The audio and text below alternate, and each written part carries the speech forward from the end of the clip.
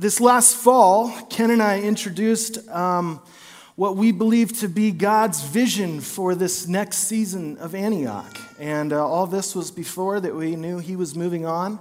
But we introduced this idea of the reconciliation of all things as our best attempt to articulate not only the good news of Jesus and his kingdom, what we know as the gospel, that God's restoring all things to himself through Christ, but it also informs our identity and our vocation as the people of God. That if God is on a mission to reconcile or restore back to right relationship all things in heaven and on earth, and we are part of that mission, then we are not only to be the recipients of that mission of reconciliation, but we are also to become agents or ministers in that mission. We're invited to join Jesus on his mission in the world of reconciling all things back to the Father. And so Ken and I collaborated deeply on that work and on that series that we rolled out last September and October.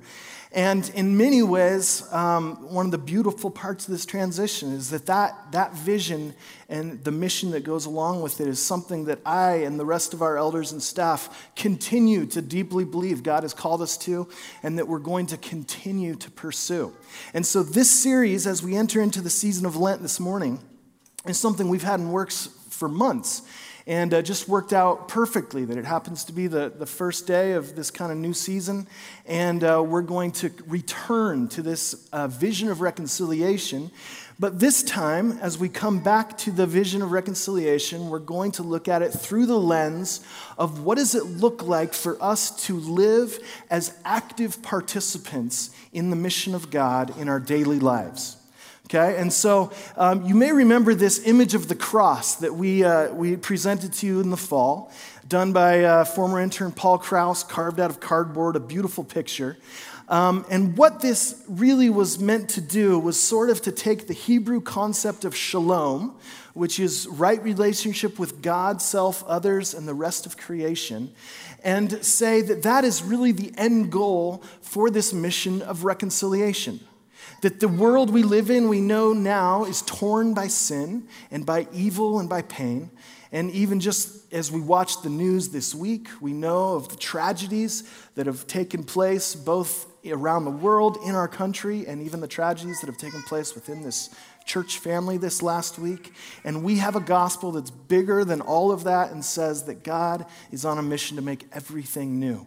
And so we really are saying that this gospel of reconciliation is the mission of God, but it's also the vocation of God's people. And so we kind of took this idea of others and branched it out into three concentric circles. Reconciled relationships within the church, within this family, and then within the city and our kind of Central Oregon region, and then around the world as well. So all these human relationships that exist. And so God is reconciling us to himself, reconciling us to right relationship with one another, reconciling us to right relationship with ourselves, and then he's inviting us to join him on his mission of reconciliation in our city, around the world, and the rest of the creation that he's made. And so that's kind of how we rolled it out last spring or last fall, and we're going to come back to it this morning and throughout this series, but the emphasis will now be, what does it look like to actually practice reconciliation? And so I hope you got one of these books when you came in. These are super cool, by the way. If we've got ushers that can throw a couple of these down the aisles, slip up your hand if you need one of these. And you're going to want one for the next 7 weeks as we're on this journey towards Easter. So if you don't know, Lent is the season that Christians all around the world for centuries now have been setting aside 40 days leading up to Easter Sunday. And it's really a season where we kind of follow Jesus on his journey of 40 days in the wilderness. And 40 days set apart to receive identity from God, to remove distractions, to separate ourselves as much as possible from the hustle and bustle of everyday life, and to have a season of preparation, a season of self-examination and confession, and ultimately a season where we get ready to celebrate the resurrection on Easter Sunday. And so as we know, many people and Christians throughout the world celebrate Lent in different ways. One of those is by observing a fast. And so I know some of you guys already, as we enter into the season of Lent, have talked about what you're going to give up or what you're fasting from over the course of the next 40 days. And that's great, and I would encourage you, if you feel like that's something God's asking you to do, to think about that. But what we're calling the church into collectively this season is that we would participate in this mission through a set of practices. And so each week for the next 6 Sundays, we're going to be looking at kind of one of these domains or one of these boxes and unpacking the corresponding practice. And so this morning, for example, we'll talk about this box at the top of being reconciled to God. And the corresponding practice, our language for it, is communion. What does it look like to live life in close relationship with God, in a living awareness of His presence and of His voice, and to receive our identity from Jesus? And so week 1 will be this idea of practicing communion together. And the hope and the heart is that this isn't just a sermon series, but that throughout the week, the same way you might consider fasting or giving up something for Lent, that each week together we would say, how would we practice this discipline of engagement in our daily lives throughout the course of the week? And so each week for the next 6 weeks, there will be some conversation and then some suggestions on what that might look like. And so we'll get to today's at the end of the morning. But this is what we're really wanting to call the church into in this season. And at a bigger or higher level, the shift is moving from being spectators of the church to active participants in the mission of God. That our belonging to this church community wouldn't so much be about just showing up for a service on Sundays, but it would be really about the other 6 days of how we are living as ministers of reconciliation in our neighborhoods, in our workplace, in our school, in the places where we play and hang out throughout the other 6 days. And so this set of practices is meant to be integrated into everyday life.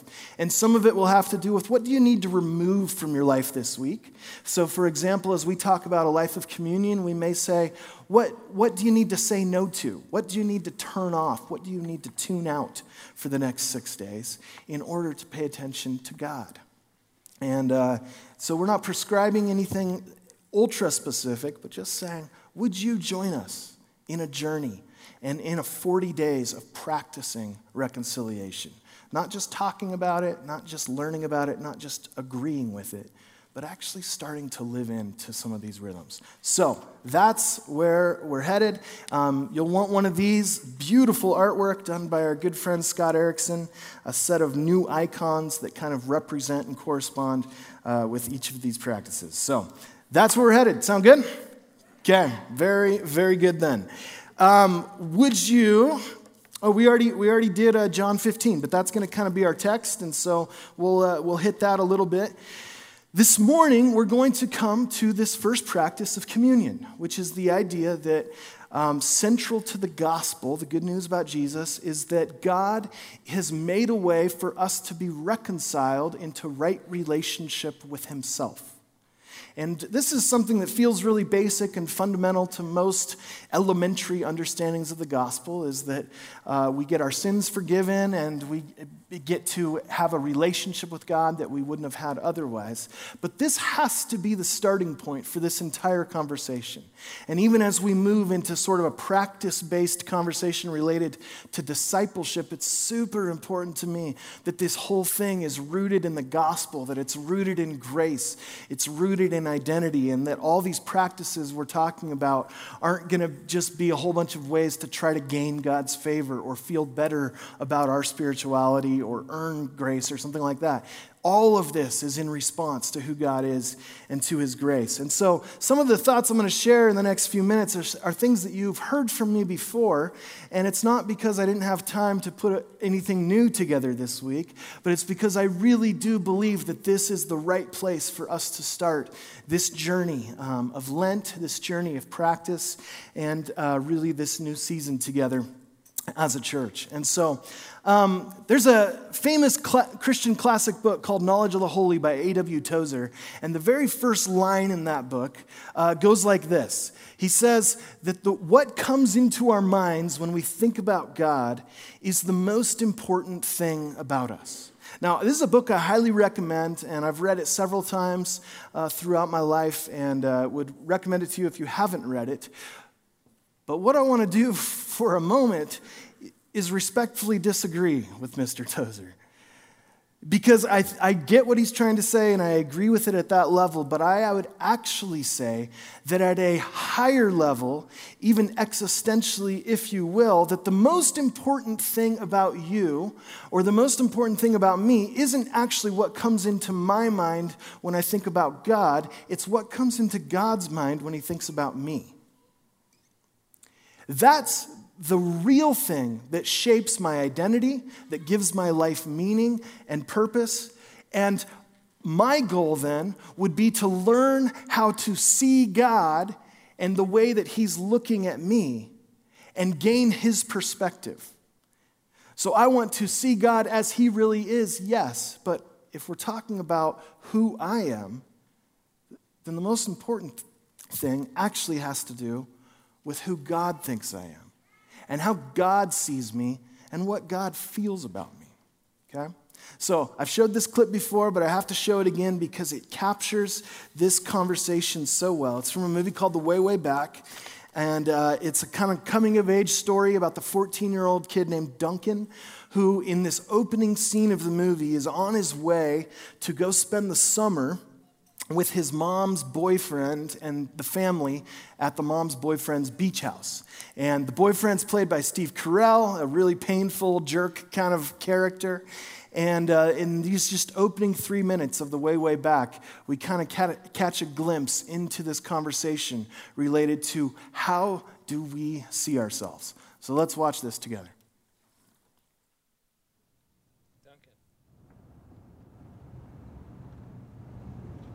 Duncan. Duncan, are you sleeping? No. Let me ask you something. On a scale of 1 to 10, what do you think you are?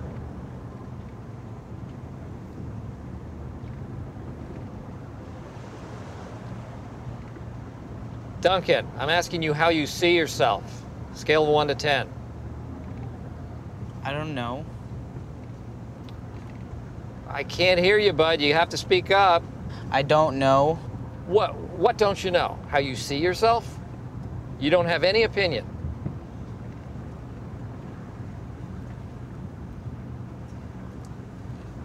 I'm just asking. Pick any number, scale of 1 to 10. Just shout it out. Just say a number. A 6. A what? A 6. I think you're a 3. You know why I think you're a 3? You know what would make me say that? No. You don't know? You have no idea. No. You gotta speak up, buddy. No! Well, since I've been dating your mom, I don't see you putting yourself out there, bud. Meeting kids your own age. And from what your mom tells me, you just seem content to hang around her apartment. Is that a fair assessment? You're just happy to not do anything? Because, damn, to me, that is a 3. But the good news, I'm here to tell you, is that there are going to be plenty of kids, plenty of opportunities for you to take advantage of at my beach house this summer. It's a big summer for all of us, really. You, your mom, me, Steph. One day, we could become a family.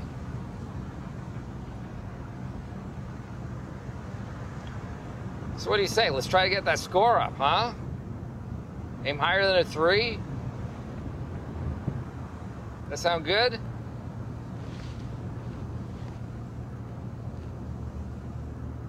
You up for that, buddy? Just brutal. And here's that clip has resonated with me deeply ever since I first saw it several years ago. And the reason why is because I think that if we're honest, for many of us, this is what Christianity feels like.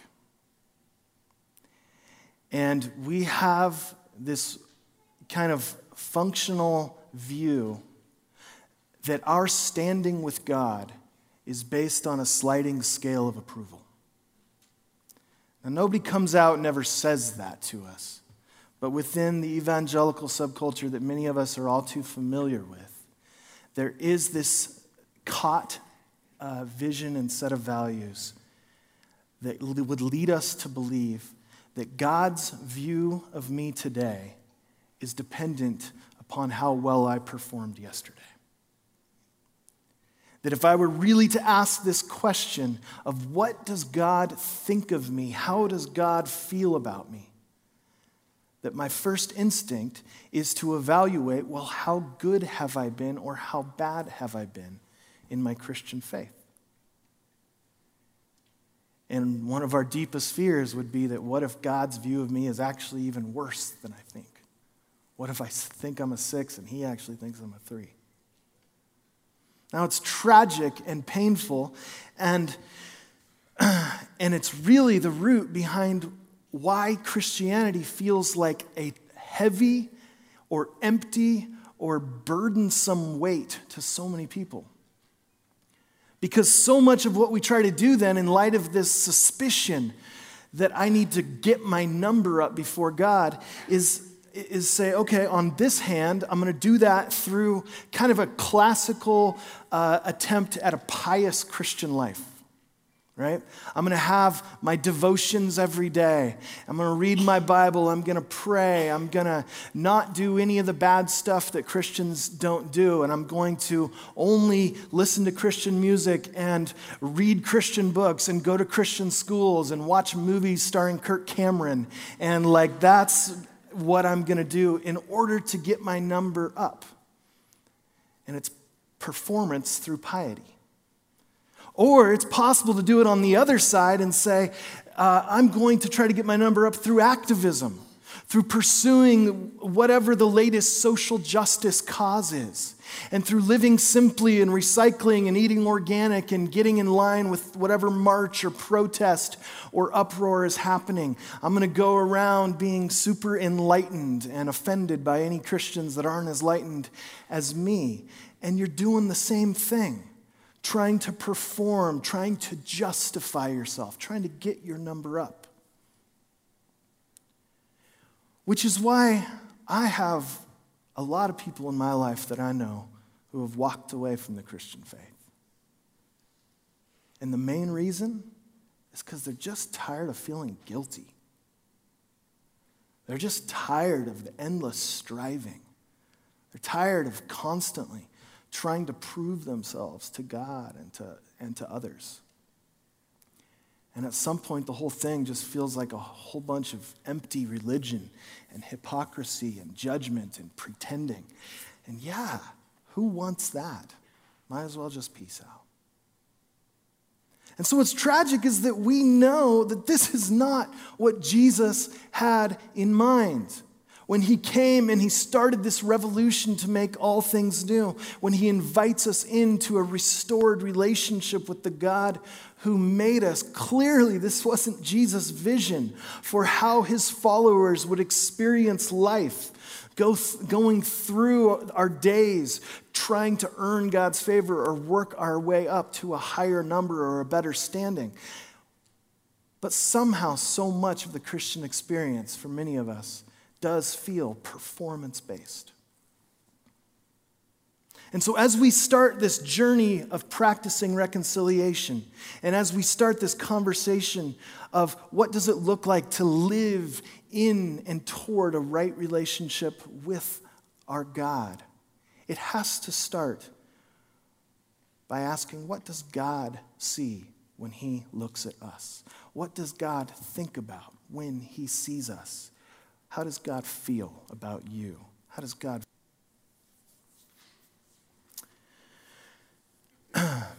So if I were to ask you to find a verse in the Gospels that speaks of God's love for us, what comes to mind? John 3:16, exactly. It's the first one that comes to mind for any of us. This, that for God so loved the world that he gave his one and only Son. John 3:16 captures the heart of the gospel and God's heart for humanity in a really beautiful way. How about from Matthew, Mark, or Luke? Can you think of a verse in the synoptic gospels that speaks of God's love for us? I'm going to save you the embarrassment and the time. There isn't one. There isn't one. Now, this is a really weird observation for me to make if it's supposed to be comforting and make you feel like God loves you. But let me mess with you for a little bit. There is not a single verse in Matthew, Mark, or Luke, the first three spiritual biographies of the life and ministry of Jesus. There's not a single verse that says that God loves you, or that God loves people, or that God loves the world. Now, that probably sounds like bad news. But here's what you'll find as you actually read through these stories of Jesus. That there is a story of love being told in the Gospels. But it's primarily the story of the love between a father and a son.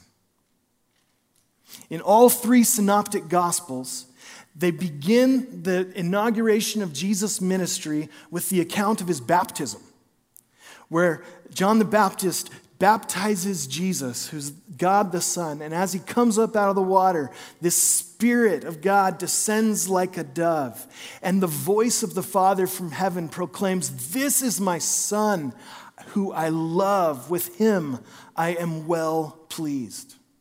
Matthew, Mark, and Luke all tell that same story. And then again, all three accounts give us the transfiguration story, which is this wild, messy, mysterious moment in the life of Jesus, which we don't really know what to do with other than to say, if heaven and earth were to collide in the form of a human being, what would that look like? Well, it would probably look like what happened in the transfiguration.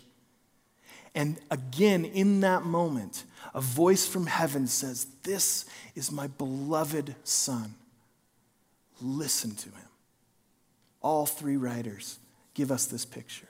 Now think about it. Many of us are familiar with the stories of the Gospels and understand that it tells of the birth and the life and the ministry and the suffering and death and resurrection of Jesus, his disciple making, his healing, his teaching, and all of that.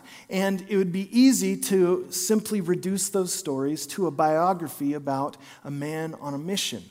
But if you actually go back and pay close attention to the gospel accounts, the authors very deliberately and very consistently frame up the entire story to emphasize that this is a love story between a father and his son.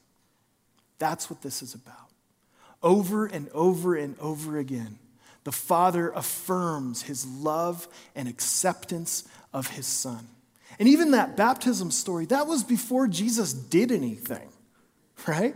He hadn't done anything cool yet. He'd just kind of been hanging out, building tables or whatever he did. And the Father goes, "I'm well pleased. I love you. You are my Son." And we get this sense that over and over again, Jesus is entirely motivated and moved and operating and living out of this sense of belovedness. That his identity, first and foremost, is that of a son, one who is beloved by his Father. Which is why the baptism story precedes his journey into Lent, what we call Lent now, the journey into the wilderness. Receiving the loving affirmation of his Father gives him identity and strength to face temptation and to go on to live this beautiful, supernatural life of love for others. The gospel writers tell the story of Jesus as a story of love between a father and a son. Now, that's great that God loves Jesus. Our problem is that they still haven't told us that God loves us, which would be great, wouldn't it? Right? Well, here's what's so important for us to understand. Is that as this story unfolds, and because of the life Jesus lives, the death that he dies, and his victorious resurrection from the dead, the gift of his Spirit, and even his ascension into heaven, there's something that's happening. There's a reconciling work that's taking place that the first disciples, I don't think, really understood what was happening, even though Jesus, in places like the vine and the branches, starts to kind of give them language for it. It was really later when the Apostle Paul came and the early Christian community started to understand just what it is that had happened as a result of Jesus' finished work. And the result is that we are somehow invited into a reconciled relationship with God that looks way better than anything we ever could have imagined. That reconciliation, that restoration of relationship is way deeper and way more entwined and way more intimate and permanent and holistic than we ever could have imagined. It's not just that God's cool with us now, or that he's no longer mad at us, or that he can kind of tolerate us as long as we don't bug him too much. There's a level of reconciliation in the relationship between us and God that's better than anything we could have imagined. And at the heart of it is that the gospel is the good news that God has given himself to us in Jesus. Now, I think most of us who have some exposure to church and a Christian background could come up with a list of things that we receive as benefits because of Jesus' death and resurrection. Right? Let me hear a couple of them. Because Jesus died and rose again, we get what? What? We get eternal life. Good. What else? We get forgiveness of our sins. Good. What else? We get peace, an internal sense of peace. Guidance. Good. We get the gift of the Holy Spirit. The same Spirit that empowered Jesus' ministry is given to us. Good. We get a new family, right? We get brothers and sisters, whether we like them or not. We get a new mission. Our life takes on a new purpose, that we're not just floating aimlessly through existence anymore. Right? There's a long list of things that we get. Right? If we went theological speak, we could say we get justification, we get adoption, we get sanctification, we get glorification, all these words that smart people use. The idea is there's a long list of benefits to the gospel that we receive as recipients. But none of those mean anything if we don't see that the main thing we get is Jesus himself. So at the heart of this message that's consistently taught throughout the Bible isn't that Jesus is simply a means to forgiveness and eternal life and the Holy Spirit and peace and all this stuff, but that Jesus is the end of our salvation. He is not simply the giver of all these gifts and all these benefits, but that he himself is the gift. Emmanuel, God is with us. He has come to us and given himself to us in Christ. And so the language that the biblical authors use to try to describe this kind of relationship, the only word they can come up with to say, what is the relationship now between Jesus and his people? The closest and best word they can come up with is in. And it's not just that we are next to Jesus or with Jesus or becoming like Jesus or following Jesus or learning from Jesus. The biblical language is that we now are in Christ and that Christ is in us. So the theological phrase for this idea is union with Christ. Union with Christ, which is sort of a broad junk drawer term in the scriptures for all the times and all the places that the biblical authors describe the nature of this reconciled relationship, saying we are in Christ and Christ is in us. Over and over again, 164 times in the New Testament, the authors use this language of union. In fact, this is how they describe what we call a Christian. The biblical authors rarely call us Christians. They simply refer to us as those who are in Christ, or those in whom Christ is. So over and over again, this is the message that the biblical authors are trying to ingrain into our head, and for us to think about, what does it mean to be restored to right relationship with God? What does reconciliation to him look like? It means union with Jesus, that we are in him and he's in us. Let me give you a few examples, just because if you've read the Bible, you've brushed over this language without ever really thinking about the significance of it. But I just want to roll through a few. 2 Corinthians 5:17. Therefore, if anyone is in Christ, the new creation has come. The old has gone. The new is here. Next. 1 Corinthians 15. For as in Adam all die, so in Christ all will be made alive. Next. Galatians 3, there's neither Jew nor Gentile, neither slave nor free, nor is there male and female, for you are all one in Christ Jesus. Ephesians 1, for he chose us in him before the creation of the world to be holy and blameless in his sight. By the way, the doctrine of union with Christ makes a conversation related to predestination way more interesting. And you'll think about that a little bit later. 1 Thessalonians 4, for the Lord himself will come down from heaven with a loud command, with the voice of the archangel, and with the trumpet call of God, and the dead in Christ will rise first. So those are a few examples of this language of in Christ being used over and over again. But then we get the flip side of it, the inverse, that Christ is in us. So first, Galatians 2, I've been crucified with Christ and I no longer live, but Christ lives in me. The life I now live in the body, I live by faith in the Son of God who loved me and gave himself for me. Christ lives in me. Colossians 1, to them God has chosen to make known among the Gentiles the glorious riches of this mystery, which is Christ in you, the hope of glory. Romans 8, but if Christ is in you, then even though your body is subject to death because of sin, the Spirit gives life because of righteousness. And 2 Corinthians 13, examine yourselves to see whether you're in the faith. Test yourselves. Do you not realize that Christ Jesus is in you? Unless, of course, you fail the test. In Ephesians 3, I pray that out of his glorious riches he may strengthen you with power through his Spirit in your inner being, so that Christ may dwell in your hearts through faith. Okay, so over and over again, biblical authors are reminding us that Christ is in you, that you are in Christ, and then there's a handful of chunks that actually include both, that this dual reality. It's that we are in him and he is in us. In John 6, whoever eats my flesh and drinks my blood remains in me and I in them. Okay, John 15, the passage we heard from this morning. Remain in me as I also remain in you.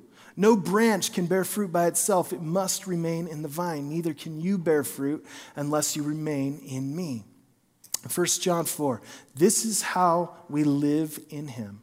No, we live in him and he in us, that he has given us of his Spirit. Okay?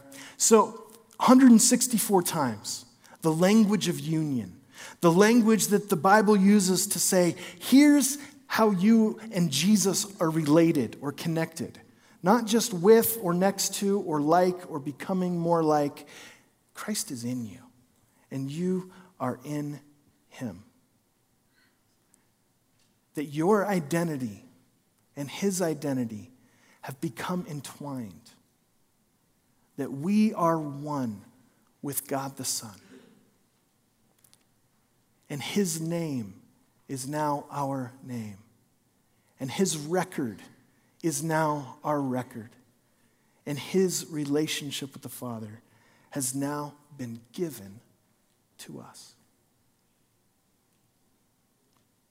And so think about in Luke when the disciples come to Jesus and say, Lord, teach us how to pray. We notice that you have this loving, intimate relationship with the Father expressed through prayer, and we want that. We want to learn how to relate to God and speak to God and hear from God the way that you do. So they go, Lord, teach us to pray, which for so many of us, it's comforting to know even the first disciples struggled to pray. And what does Jesus say? All right, when you pray, say this: Our Father. What's he doing? He's saying, my Father is now your Father. And so he's our Father. He's inviting us to participate in his loving, intimate, life-giving, joyful, harmonious relationship with God the Father. The relationship that has existed from all eternity past. The love between this Father and this Son, mediated by the Spirit, that was the foundation for the Father sending the Son into the world, was the foundation for Jesus' identity and ministry as he went through life, was the foundation for his sacrificial death. He does it in a loving obedience towards the Father. And Jesus begins to cast this vision to his disciples that the relationship I'm inviting you into is one of complete reconciliation, so that my relationship with the Father is now yours. And you are invited to participate in this ongoing relationship of love. Now, I'll be honest, the doctrine of union actually requires some theological imagination. And I want to qualify that a little bit. When we talk about imagination, we don't mean pretending something is true when it's not. It has to do with how we envision God and how we understand our reality of things not seen. So the role of imagination in faith is an incredibly important one. It's what Tozer was doing. What comes into your mind when you picture God? That actually has to do with theological imagination. So union requires us to rethink our theological imagination and rethink the relationship, or understand what kind of connection do I have with God? And is the paradigm or the picture I have the right one? And I'm arguing that from the Bible, the picture that we are meant to have of our interaction with God, it's not imaginary in the fake sense, but something that is a paradigm we are living into and experiencing in real life, is one of blessed union. So in short, here's what this means. There is good news, my friends. How does God think of you? What comes into God's mind when he sees you? What does God feel about you? Here's the answer. Well, what does God think about Jesus? How does the Father feel about his Son? Does the Father love Jesus? Does the Father like Jesus? It's clear that this is the nature of the biblical narrative. And whatever is true about Christ in regards to his relationship with the Father is now true about us. And so we could go, yeah, what's my number?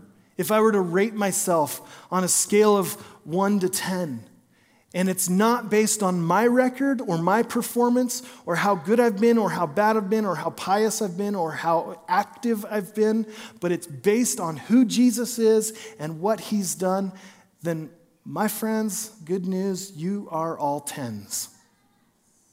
You are all 10s. There is one perfect 10 who has ever existed, and you are in him. And he is in you.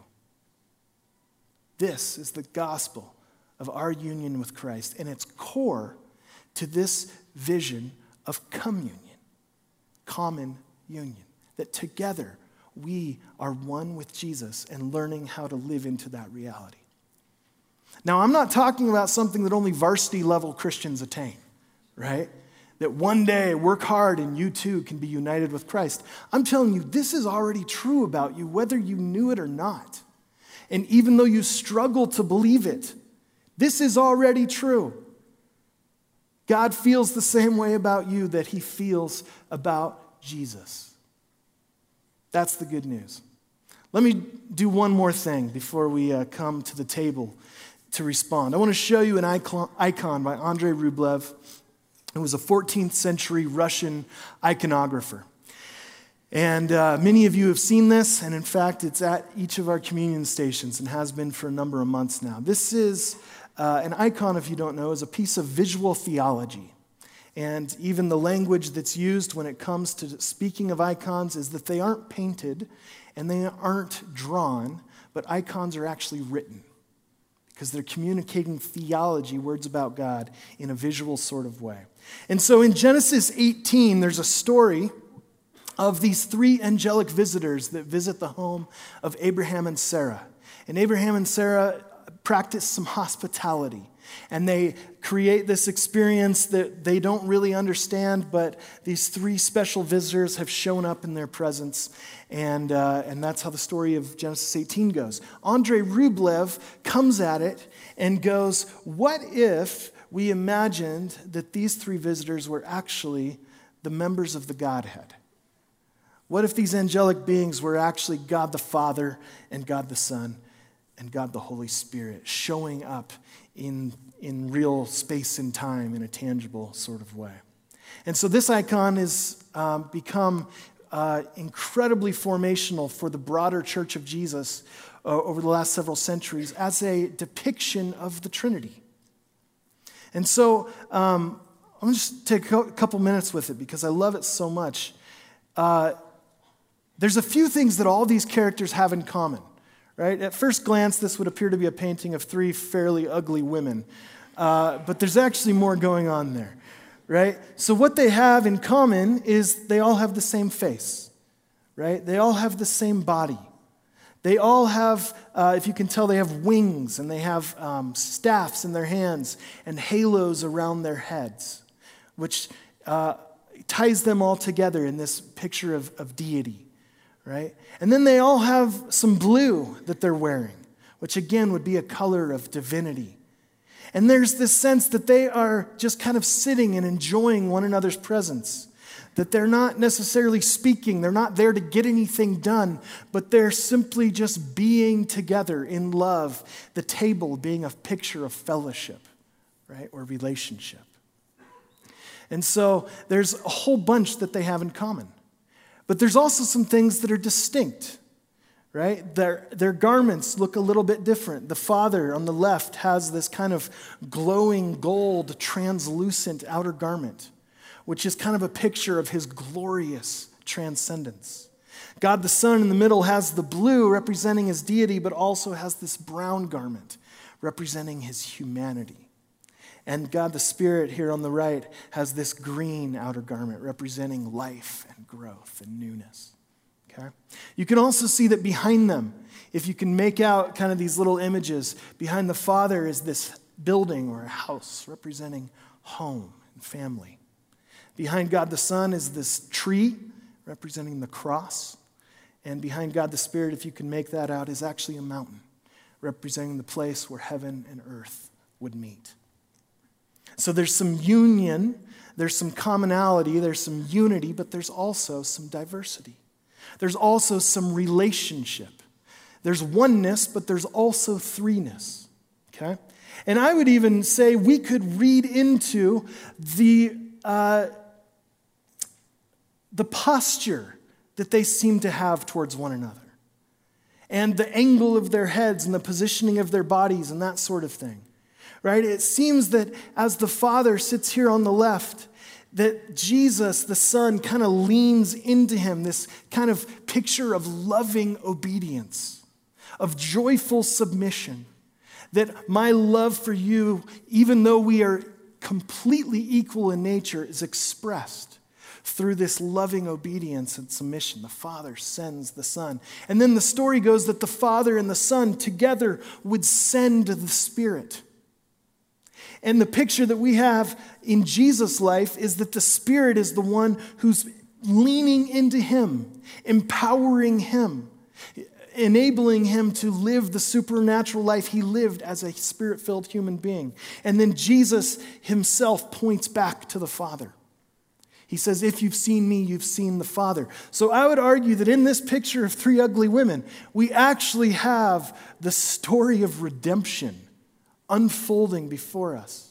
The Father sending the Son, the Father and Son together sending the Spirit drawing people to Jesus, and Jesus bringing us home to the Father. It's a beautiful picture. Now here's the other crazy thing about this. There's three people sitting at the table, but the table has four sides. And where's the fourth side? Or in other words, where's the open seat? It's towards the viewer. And it's like the artist is saying, you, viewer, are invited to take a seat at this table. You are invited to join this dance. You, in the language of 1 Peter, are invited to participate in the divine nature. To let this loving union of Father, Son, and Holy Spirit, three and one, perfect love and joy, completely right relationship. Rublev says, come and pull up a chair. Some historians actually think that there was even originally a little mirror attached to this icon right there at the open chair, so that we could picture ourselves as part of this communion. Now, it's a beautiful invitation, but it's a somewhat intimidating one, maybe would be the right word. I shared a couple weeks ago that I'm from Philomath, Oregon, right? So I often find myself in fancy settings with like lots of forks and people that are smarter than me, and I don't know how to act, right? Anybody else do that? You guys are classier than me, I guess. There's some tables that are intimidating to be invited to. How do you join this dinner party? Right? Oh, yeah, I'm just going to go hang out with the Trinity. I guess I'll bring the beer. I don't know. Here's what I love, is where is that open seat? Well, it's right across from Jesus, isn't it? And he goes, just keep your eyes on me. Watch me. Do what I do. Let your life mirror mine. Let my identity become your identity. Yeah, my Father, he's now our Father. And the Spirit, he's now in you too. The same Spirit that empowered and guided me, that Spirit's in you too. And the same mission in my life of pointing the world towards the God who made them and knows them and loves them, let that be your mission too. Join me in this work. Just watch me. I'll teach you how to do it. That's why we have this icon at the communion tables. And central to this invitation isn't just to go and do and to try harder, but it's come to this table weekly. Come to these tables together. See yourself in renewed, restored, reconciled relationship with the Father, Son, and Spirit. Receive your identity again. Find strength and hope and love in knowing that the way God sees his Son is now the way God sees you. So this week, the invitation is practice reconciliation with God, or in other words, communion. Practice communion. What do you need to take away from your life over the next 6 days to live more fully in the presence of the Trinity? What do you need to turn off? Netflix, video games, Facebook, social media, your music, your radio, whatever it is, that would allow you to harness those times, even your brief commute or whatever it is, to pay attention to God. Every week we come to the table, we receive communion. We come to this relationship with empty hands. My encouragement is that as you come this morning, don't hurry, don't rush. Stay for a while. Sit at the table, pray, Talk to God. Confess sin. Ask for help. Take it, even if you're there for a couple minutes, that's fine. I would encourage you this week to open your Bible often, even if you just have a few minutes. Engage Scripture daily, listening to God through His Word. Even just a chapter or something like that every day. For the next 5 days, engage the Scripture. Create space to listen for God's voice and cultivate a rhythm of prayer. For our Lenten journey, take some time in the morning, noon, after work, after school, at night, to simply be with God in prayer. You can figure out how to do that, but let's do that together. Sound good? All right, why don't you stand? We will pray, and then I'm going to invite you to come to the table, and again, take as long as you need over these next couple minutes as we respond in worship. Father God, we are eternally grateful for the life that you've given us in Jesus, that you have filled us with your Spirit, adopted us as your own, and though we don't deserve it, we could never earn it, you have pronounced us as perfect 10s. And so we know that, many of us in our heads, but we have a hard time believing it in our hearts. And so we pray that by the power of your Spirit, that you would let those coins drop today, that you would open our eyes to our belovedness, that we would be reminded of our baptismal identity as your people, united with your Son. And we pray that out of this security, out of this strong sense of identity, that we would then be freed up to live a life of love in this world, in our homes, in our workplaces, in this church community, in the city, and everywhere else. We pray that we truly, as Jesus called us to, would learn to love as he has loved us. So we thank you for your presence right now in this moment. You're everything we need. Our hearts are satisfied in you. We love you and we trust you in Jesus' name.